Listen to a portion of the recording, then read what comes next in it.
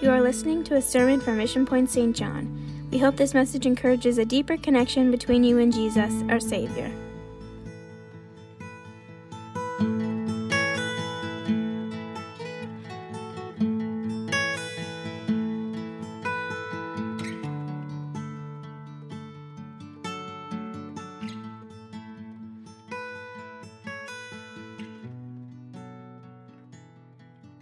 We're so thankful for Brother and Sister Robertson and their what they add to this church. And Brother Robertson is going to minister to us the word of the Lord tonight.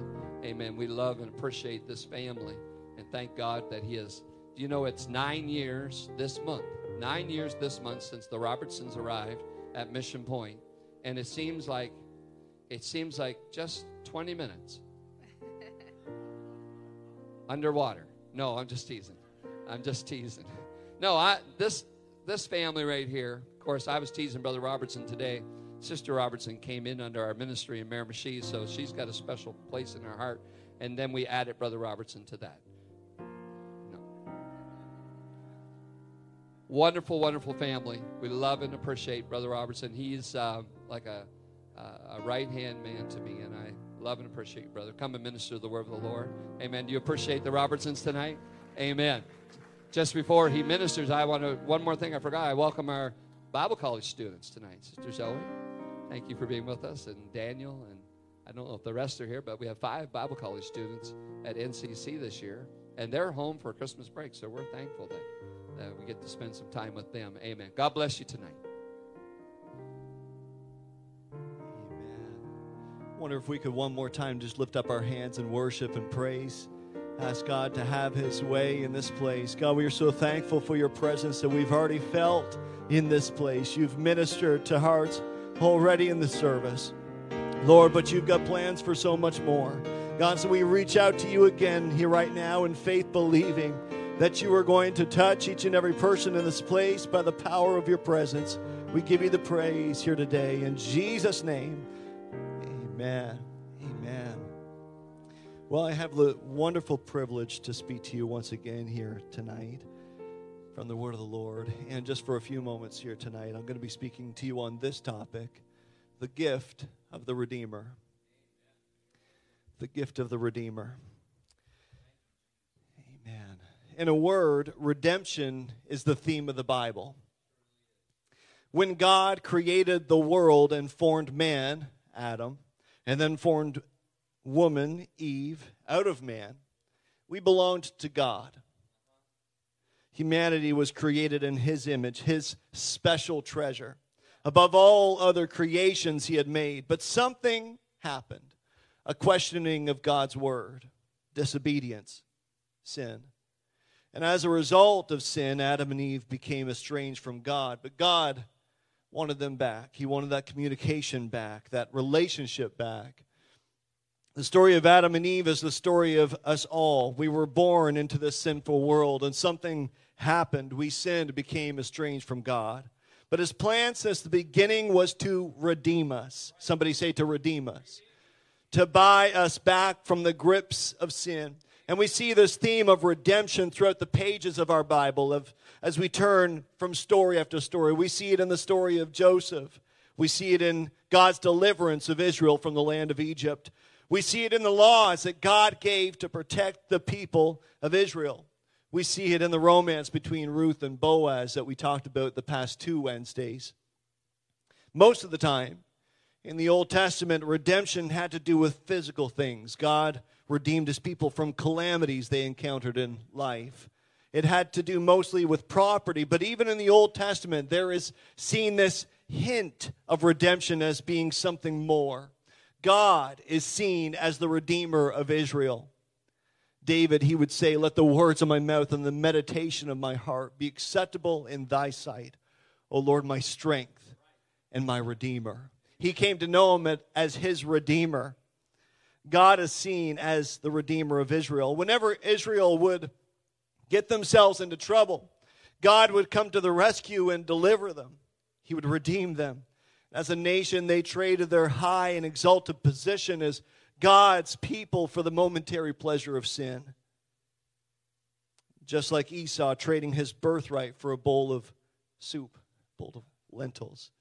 Sin was at the root of the problem.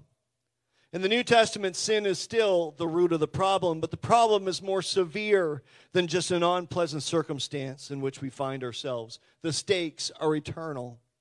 Our eternal existence is in jeopardy. Ecclesiastes chapter 1, Paul, he writes this letter to the church in Ephesus, and he writes in a way that it gives us a glimpse at the depths of God's love for us.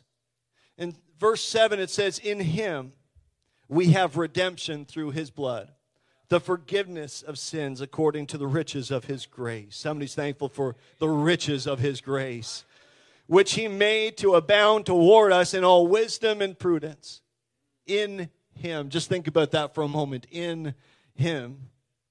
The first two words of our text describe for us the place where redemption may be found. In him. In Christ. Redemption is in Christ.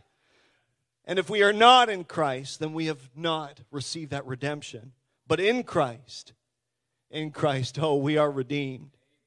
If you have your Bibles in front of you tonight, do yourself a favor and just skim through the first chapter of Ephesus for just a moment and notice how many times the expression "in Christ" or "in him" is found. Verse 3, it says, "He has blessed us in Christ." Verse 4, "He chose us before the foundation of the earth to be blameless in him." Verse 7, "In him we have redemption." Verse 11, "In him we have obtained an eternal inheritance." Verse 13, "In him you are sealed with the promised Holy Spirit." In him, or in Christ, is found 22 times in this book that he writes to the church in Ephesus. But how do we get in Christ? The expression "in Christ" is found 84 times in whole throughout the New Testament, but only 3 times is the expression "into Christ" found. And I don't think that it's any coincidence here tonight that 2 of those 3 times that the expression "into Christ" is found is that it is in connection to baptism. Romans chapter 6, verse 3, it states this, "Do you not know that all of us who have been baptized into Christ Jesus were baptized into his death?" Galatians chapter 3, verse 27, it tells us, "For as many of you as were baptized into Christ have put on Christ." So this much we know, that redemption is in Christ, and we come into Christ through baptism. If you are anything like me, when I go to a fast food restaurant, you'll begin searching the dash of the car for coupons. I don't know how many of you are like, I don't need a show of hands or anything like that, but I start searching the dash of the car for coupons. I've got multiple apps on my phone that I scroll to depending upon what fast food restaurant we're driving into. And I go to that and I see what kind of deals they've got on. And sometimes it's one of those 2 can dine for $11.99, or maybe with inflation it's 2 can dine for $22.99. I don't know. And other times it's get a large fry with any purchase. Either way, I don't know what it does to you. But to me, it makes me feel as though I have received some sort of bargain. It may not be the case. Maybe they're marking up the meal and then taking off the coupon. I don't know, but it makes me feel like I am getting some sort of bargain. And the effort and the time that it takes for me to find my poor wife, she'll be sitting there and she's like, "Hon, people are waiting behind us. We've got to get going along in this line." But I'm just trying to find that coupon. But the effort and the time that it takes for me to find and use that coupon is nothing compared to the cost savings. So I'll dig out those coupons and in effect stretch the almighty dollar. The point is this: ordinarily, when we want to redeem something, it doesn't cost us a whole lot to redeem. So we don't really appreciate it nearly as much as if it would cost you, let's say, your life to redeem. Because when it came to redeeming us from the clutches of sin, it cost the Lord his life. It cost his own precious blood. He gave his life so that we could be redeemed. Hebrews chapter 9, verse 12, it tells us that Christ entered once for all. Somebody say, for all.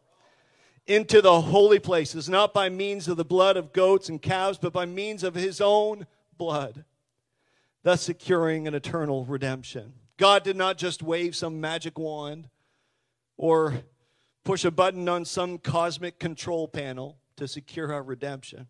The price that he paid was his life. And so, when we are tempted to sin, when sin comes knocking on our door, we remember what it cost for God to redeem us. We remember that we are not our own. We were purchased with the cost. Ephesians chapter 1, it says that in him we have redemption, the forgiveness of sins. Some other translations say trespasses. When we use the word trespass today, we usually think of it in terms of going onto someone else's property without permission. And, well, it's not all that different regarding sin. There are some places that God doesn't want us to go. He has posted the area clearly with large signs. Wouldn't it be nice sometimes if you just go through life and you see those large signs from God? No trespassing. Keep out. The words that God chose are, thou shalt not. But the message is just as clear. God has put certain things off limits to us. We are his creation, the sheep of his pasture, David writes, his children. And as his children, there are things that he has put guardrails up against. He doesn't want us falling over the edge. We've just finished a 12-week series on MP Foundations outlining the biblical doctrines that we, because we love the Lord, follow today. Are they always convenient? No. No, they aren't. Do they make us stand out? Absolutely. But that was God's point. Be ye separate, saith the Lord, and touch not the unclean thing, and I will receive you. How many of us tonight want to be received by the Lord? Then to you who do, the Lord asks for us to be separate. I love my kids. And because I love them so much, I correct them when they're wrong. I guide them to make the right decisions. And sometimes my wife and I make decisions for them because we know what is best for them. Guardrails against pitfalls. God knew we would be bombarded by this world, distracted and disillusioned. And so he made commandments and statutes. And David came to say in Psalm 119, how I love thy statutes. But I'm so thankful that he didn't just stop there. He made a way for his Spirit to live inside of us so that we have his saving power within us to keep us from falling. And some would argue this and say that the Bible tells us that we are saved by faith, not by works, lest anyone should boast. And I would tell you that the Word of God is completely accurate, but your understanding of it might not be. Our works don't save us. You are right. His work does. The work he did on the cross, the work he did to bring us salvation. That's what saves us. We are privileged to receive his salvation as a gift. We didn't earn it. We didn't do the work. So we reach out to God in faith, believing that he is faithful and just to forgive, like his word says. And guess what? He forgives you. You act out of faith and step into the baptismal tank and are baptized for the washing away of your sins in the name of Jesus Christ. And he is the one who does the work by applying his own precious blood. And he places his own name on your life and clothes you with his righteousness. He does the work. You step out in faith and ask God to fill you with his Spirit and the promise he made, and that he would not leave us comfortless, but that he would come to us. And guess what? He comes in us. And we are changed, not because of our works, but because of his work. You show me a man who is saved solely by his faith, and I will show you a man who through his faith claimed the works God did for him. Still, some will ask the question, is it a heaven or hell issue? Or do you need to do it to be saved? And again, you would be asking the wrong question. Because basically what is being asked is, how little do I have to do to squeeze into the kingdom of heaven? Can you imagine if I asked my wife when I got married, what little do I have to do just to get by and make you still think that I love you? Can you imagine what kind of marriage that would be? As name bearers listen tonight, as name bearers. We bear his name. As name bearers of Jesus Christ, we follow biblical commands and statutes,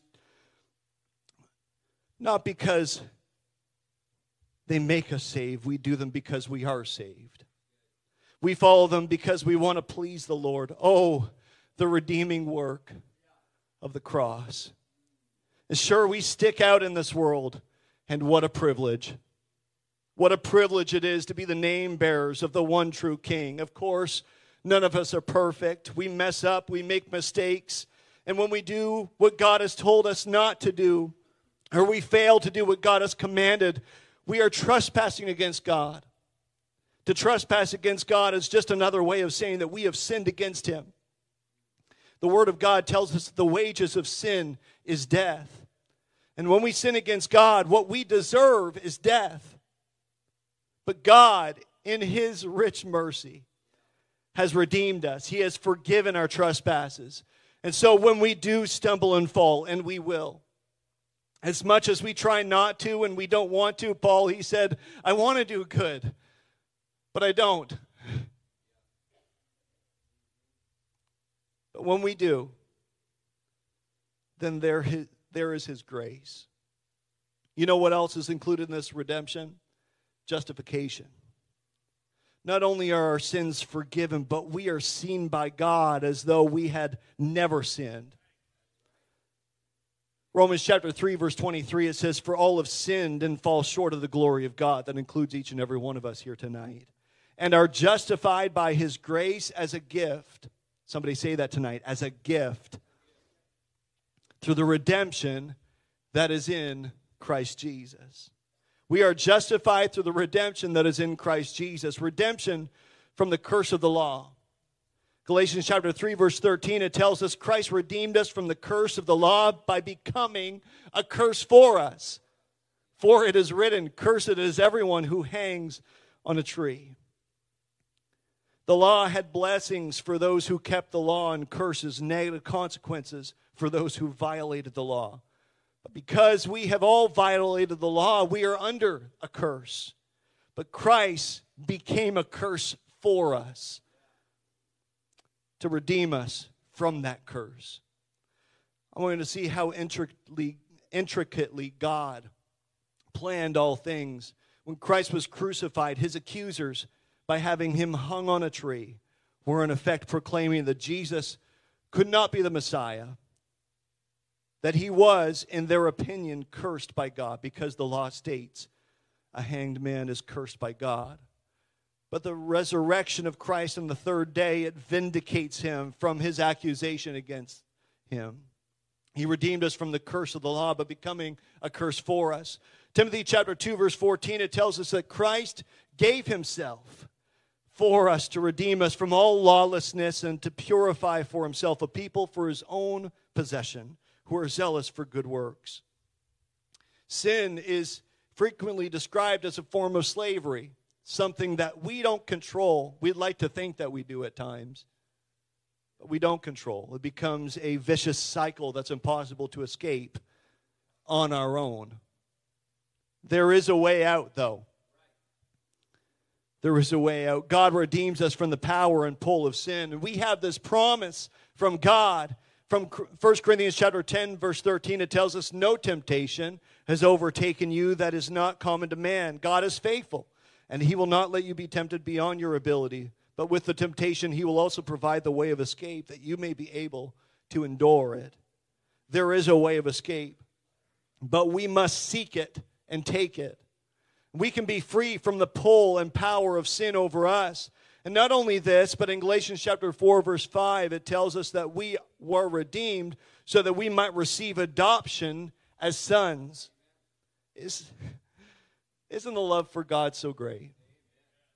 He likens himself to the father in the parable of the prodigal son. If you've never read it before, I suggest you do. Luke chapter 15. In this parable, the son had taken his inheritance early from his father. He said, I want what's coming to me. I want mine. And so he takes this inheritance and he left home, and there, the Bible says, he wasted his possessions foolishly. Yet when he came to his senses, he realized that it would be better to be a slave in his father's house than to be in the mess that he was in now. And so as he returned home, his father was waiting for him to welcome him back, not as a slave, not as a servant, but as a son. And Jesus, he tells us this parable, this story, to explain to us what his love is like toward us. In Romans chapter 8, verse 23, we find that it is not only our souls, but our bodies that will be redeemed as well. And it says, and not only the creation, but we ourselves, who have the first fruits of the Spirit, groan inwardly, as we wait eagerly for adoption of sons, the redemption of our bodies. When we die, our spirit leaves the body and returns to God, as found in Ecclesiastes chapter 12, verse 7. But in 1 Corinthians chapter 15, verse 53, when the time is right, Christ will return to this world, and the dead in Christ shall rise first, and mortality will put on immortality. The bodies that we have now, they are for a particular purpose, but they're not well suited for eternity. How well is yours lasting? From the moment that we are born, they start to wear out. Our immune system, it doesn't protect us from every disease. Our cardiovascular system, it becomes overtaxed. Our nervous system deteriorates. Our muscles grow weak and our bones become brittle. And eventually we just wear out. We take steps slower to get to where we are trying to go. God has prepared these souls of ours to live forever, and he's planned for us to receive new and improved bodies that will never wear out. The riches of his grace which he lavished upon us. God has been so good. We deserve none of that which God has already blessed us, none of that which he has already promised to bless us. God has not only been kind and merciful to poor, wretched sinners, such am I. He has been extravagant. He doesn't just cut a little slack. He piles his favors up to the sky. Our cup overflows. His grace is unending and always abounding forever. Greater than we could ever imagine that it would.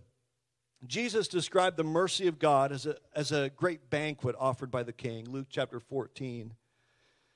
In the parable, those invited to this great banquet, they had other plans. So the master of the house canceled their invitations and invited the crippled, the lame, and the blind. His audience would have been shocked to hear this story as Jesus begins describing the people the king invited to his table, because the ones he first invited excused themselves out of the meal. You see, it is you and I who are crippled and blind and lame. Us who are sometimes far off are brought nigh by the what? By the blood. It is we who have been invited to the king's banquet. I like to eat. How many like to eat? It's become quite a daily ritual for me. And so I can relate to banquet metaphors. I'm so glad that Jesus used this in the scripture so that we could understand what he was talking about. But it is not food that is displayed on this banquet table. It is God's grace in abundant supply to whoever will come to the table. The kingdom of heaven is nothing like this world. In the Hebrew, or in the original language of the Old Testament, there are 3 different words that are translated as redeemed. One word was a legal term that specified a price that had to be paid. No way around it. This price has to be paid. Another word was used in the case of someone losing their property. A family member could pay the debt to buy that property. A family member could redeem that property. The same word could be used in the case of someone being sold into slavery because of a debt they could not pay. Again, a family member could pay their debt and they could be freed or redeemed. And then the third word, which meant that a payment could be made to cover, to protect, or to redeem a life that should be forfeited. You see, when Jesus redeemed you and I, he did all 3.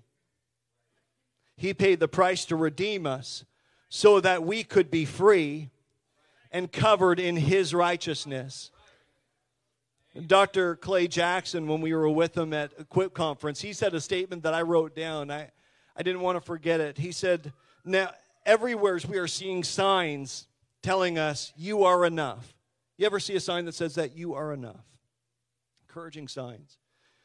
But he said this, he says, I disagree with that completely. We are not enough. But I've come to learn that he is. His mercy is enough. His grace is enough. His love for us is enough. He is enough. An article that was reported in the Los Angeles Times in November 1986 was about a gemstone broker who went to the Tucson, Arizona gem and mineral show. He bypassed rows and rows of unpolished stones and polished stones and the more professional brokers that they were selling. And he went to the amateur section. And he started digging around in the plates and bowls and shoe boxes that people had full of stones. And then he noticed a blue-violet stone about the size and shape of a potato. Now that's relatable to us here in New Brunswick. We all know what a potato is. He looked it over and then as calmly as possible asked the vendor if he would take $15 for the stone. The seller, realizing the rock wasn't as pretty as others in the bin, he lowered the price to $10. Now you can have it for $10. The stone was later certified as a 1,905 carat natural star sapphire, about 800 carats larger than the largest stone of its kind ever previously seen. It was appraised at $2.28 million. You see, it took a lover of stones to recognize its worth. And let me tell you tonight that it took the lover of souls to recognize the true value of you. Fanny Crosby, she was a prolific poet and hymn writer. She was born on March 24th, 1880 in Brewster, New York, at the age of 6 week old. She caught a cold that led to inflammation in her eyes, and the doctor that came in to see her, he didn't know how to properly help her, and so he applied medicine to her eyes that ended up leaving her blinded. And by the age of 8, Crosby wrote her first poem. This was the first poem in what would become over 9,000 that Fanny Crosby wrote over her lifetime. She would go on to write songs like To God Be the Glory, Safe in the Arms of Jesus, songs like Jesus Keep Me Near the Cross, and Blessed Assurance. And from a young age, Crosby learned about the love of God at the knee of her grandmother, who would read to her from the Bible and taught her how to pray. And in the fall of 1850, Crosby, she was invited to attend revival meetings with her friend Theodore Camp. And at first she said no. She hesitated and said no, but that night she had a very disturbing dream. Something shook her in her sleep. Fanny described the dream in the following way. This is how she wrote it. She said, it seemed that the sky had been cloudy for a number of days, and finally, someone came to me and said that Mr. Camp desired to see me at once. Then I thought I entered the room and found him very ill. The dying Camp asked if she would meet him in heaven after their deaths. Yes, I will, Fanny said, God helping me. This was the response she had given her dying grandmother. In the dream, just before he died, Camp admonished, remember, you promised a dying man. Fanny recorded, then the clouds seemed to roll from my spirit, and I awoke from the dream with a start. I could not forget those words, will you meet me in heaven? And although my friend was perfectly well, I began to consider whether I could really meet him or any other acquaintance. Fanny Crosby attended those camp meetings, and the blind poet went to the altar not once but twice. She returned to her seat, and then God prompted her the third time to go back up to the altar. Crosby made her way to the altar on November 20th. She was anxious. She was frustrated. And this time she was frantic. And this is what she said. She said, it seemed to me that the light must come then or never. And Crosby was the only person in the altar that night. The congregation began to sing Isaac Watton's congregational hymn, Alas, and Did My Savior Bleed? And at the fifth and last verse, where it says, Here, Lord, I give myself away, 'Tis all that I can do. It happened. Suddenly, Fanny felt, she said, my very soul was flooded with light. She leaped to her feet and shouted, hallelujah, hallelujah, in her excitement. Because for the first time, she realized that she had been trying to hold the world in one hand and the Lord in the other. If I could have the music come back at this time. It was then that Crosby wrote the words to the hymn that we have in our hymn notes today, titled, Redeemed, How I Love to Proclaim It. Once she was asked, is there a special hymn written for your conversion experience? And Fanny, she reflected back to this song.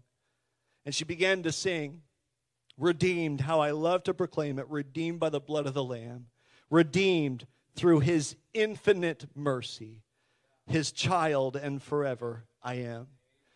The last verse, she wrote this, she penned these words, I know I shall see in his beauty the King in whose way I delight, who lovingly guardeth my footsteps and giveth me songs in the night. She was looking forward to the day that she would see the one who redeemed her and gave her those songs that kept her in the night. The plan of redemption is the ultimate demonstration of the wisdom of God. While Christ was hanging on the cross, Satan must have been thinking that he had won. He must have thought he had defeated God. But God was not defeated. He snatched victory from the jaws of defeat. O death, where is your sting? O grave, where is your victory? The sting of death is sin, and the power of sin is the law. 1 Corinthians chapter 15 tells us. But thanks be to God, who gives us the victory through our Lord Jesus Christ. That's redemption. It is the story of God's love. He had you once. That sounded costly.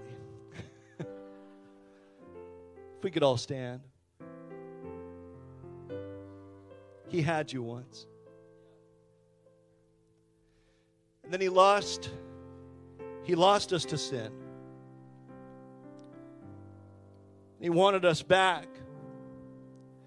And he secured your redemption through his own precious blood. He paid the greatest price to redeem you. And now he is preparing a feast for whoever will come to the table.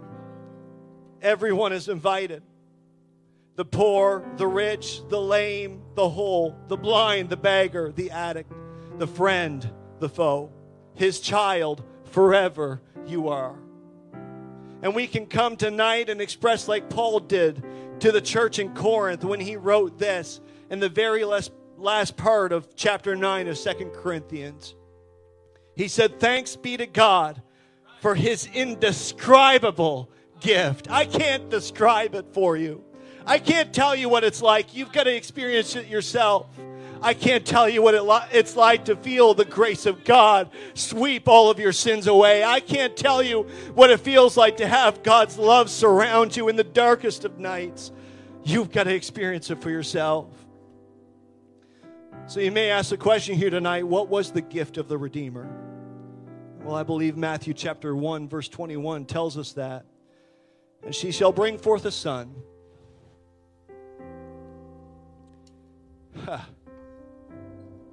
She shall bring forth a son, and thou shalt call his name Jesus.